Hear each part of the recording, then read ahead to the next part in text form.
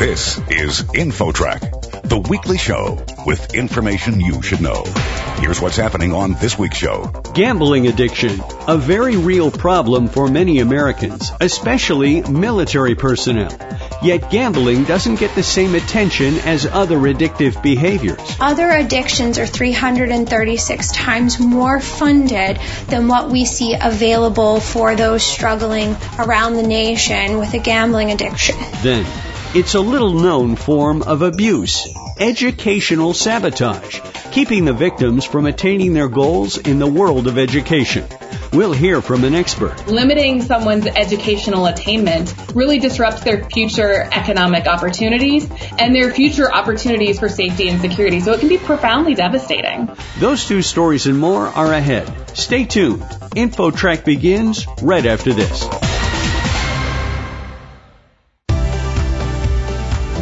InfoTrack, the weekly show with information you should know. Here's your host, Chris Whitting. It's an addiction that many Americans struggle with daily, yet it gets a small fraction of the attention of other addictive behaviors. We're talking about the addiction to gambling, and it's a particular problem among military personnel. Here with the story, InfoTrack's Roy Mackey. Roy? Thank you, Chris. Our guest is Brianne Dora, Legislative Director of the National Council on Problem Gambling. From online gambling sites to legalized sports betting to traditional casinos in most states now, gambling is big business. And part of that big business is millions of Americans affected by gambling addictions. But one area that might surprise people is the rate of military personnel and veterans affected by gambling addiction. Brianne, tell us about that. We estimate that there are as many as 56,000 active duty service members that are currently meeting the criteria for gambling disorder. Studies show that gambling problems among veterans are at least twice the rate of the general adult population. Do you have any theories as to why that may be? There's a few different theories or things that we know. Availability is one. The Department of Defense currently has 3,141 slot machines on all of our overseas military installations, generating about $100 million per year in revenue. We know that gambling is often a way for our active duty military to relieve stress. It fills an emotional void that often comes with being away from family and loved ones. What makes you really good at your job and serving in the military often involves the fact that you are willing to take risks, you're competitive, but these are always things that we find make you an incredibly risky gambler. Also, there is this common belief that many people find that there is a way to supplement your income through financial gains or rewards with gambling. So they tend to have some beliefs, and they're also more predisposed to behaviors that lead to a gambling addiction. I understand that few military members or veterans seek help with the problem, and there's also research that has connected gambling problems to suicide in many cases. Yes, so the shame and stigma associated with a gambling addiction often inhibits those from coming forth and seeking help. Right now, DoD and DHS are not systematically screening or affording treatment for active duty military for gambling addiction. We also know that suicide rates amongst active duty military and veterans are already higher, but compounded with gambling addiction, we know that there is oftentimes a 2 to 3 times higher increase in suicide attempts.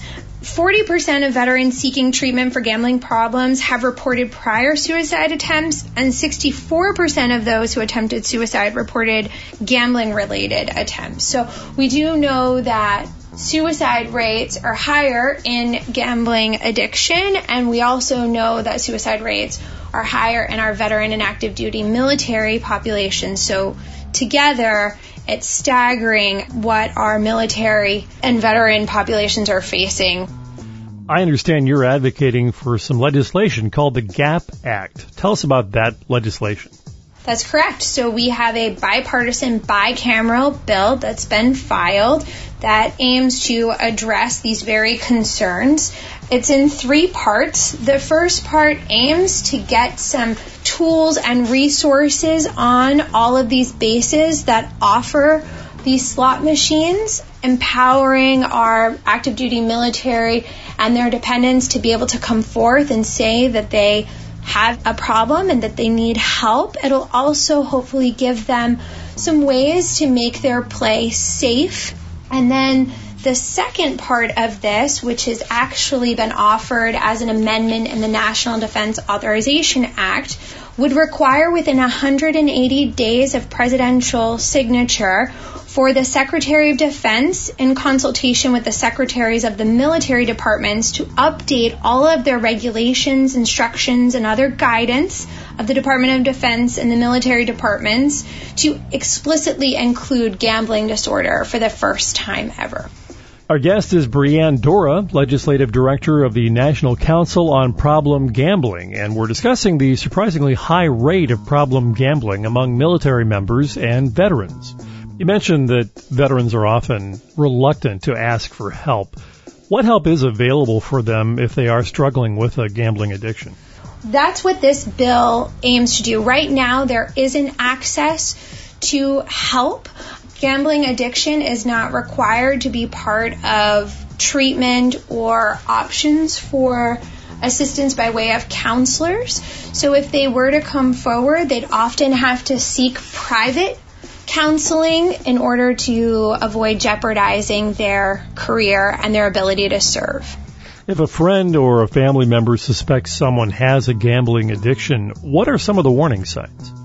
We have 10 signs that people can look out for about problem gambling if a loved one might have an issue. Lying, chasing losses, borrowing money. Oftentimes, someone who is struggling with a gambling disorder will borrow from their family, friends, coworkers, strangers, without always admitting the real reason that they need the money. Always betting more, being very obsessed or preoccupied with all things gambling, being unable to stop gambling, gambling to forget. So people who are gambling in order to distract themselves, forget their problems, reduce stress. Stealing or committing fraud to gamble, and gambling because they feel it's the most important thing in the world. Gamblers can become so addicted to the game, they hope to win back all of their losses. Ultimately, though, they'll fall into deeper financial, social, and professional trouble. Brianne, are there any other things that need to change? I know we've touched on a number of them, but anything else that should change with military policies regarding gambling? Well, I think it's not just about military policies.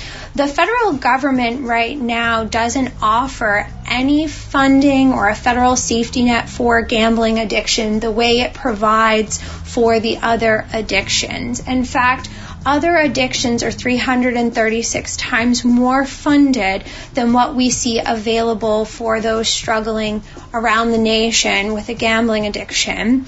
We've never had a prevalence study conducted. We do believe it's about 2% of the population, and the variabilities of access for funding regarding research, treatment, recovery is highly volatile and variable amongst the states.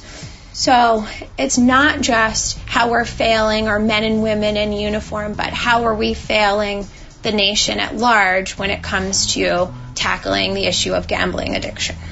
Brianne Dora, Legislative Director of the National Council on Problem Gambling. Brianne, before you go, how can people get in touch with you?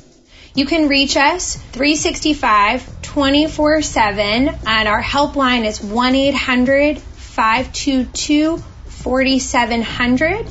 You can chat us at ncpgambling.org/chat or text us at 1-800-522-4700.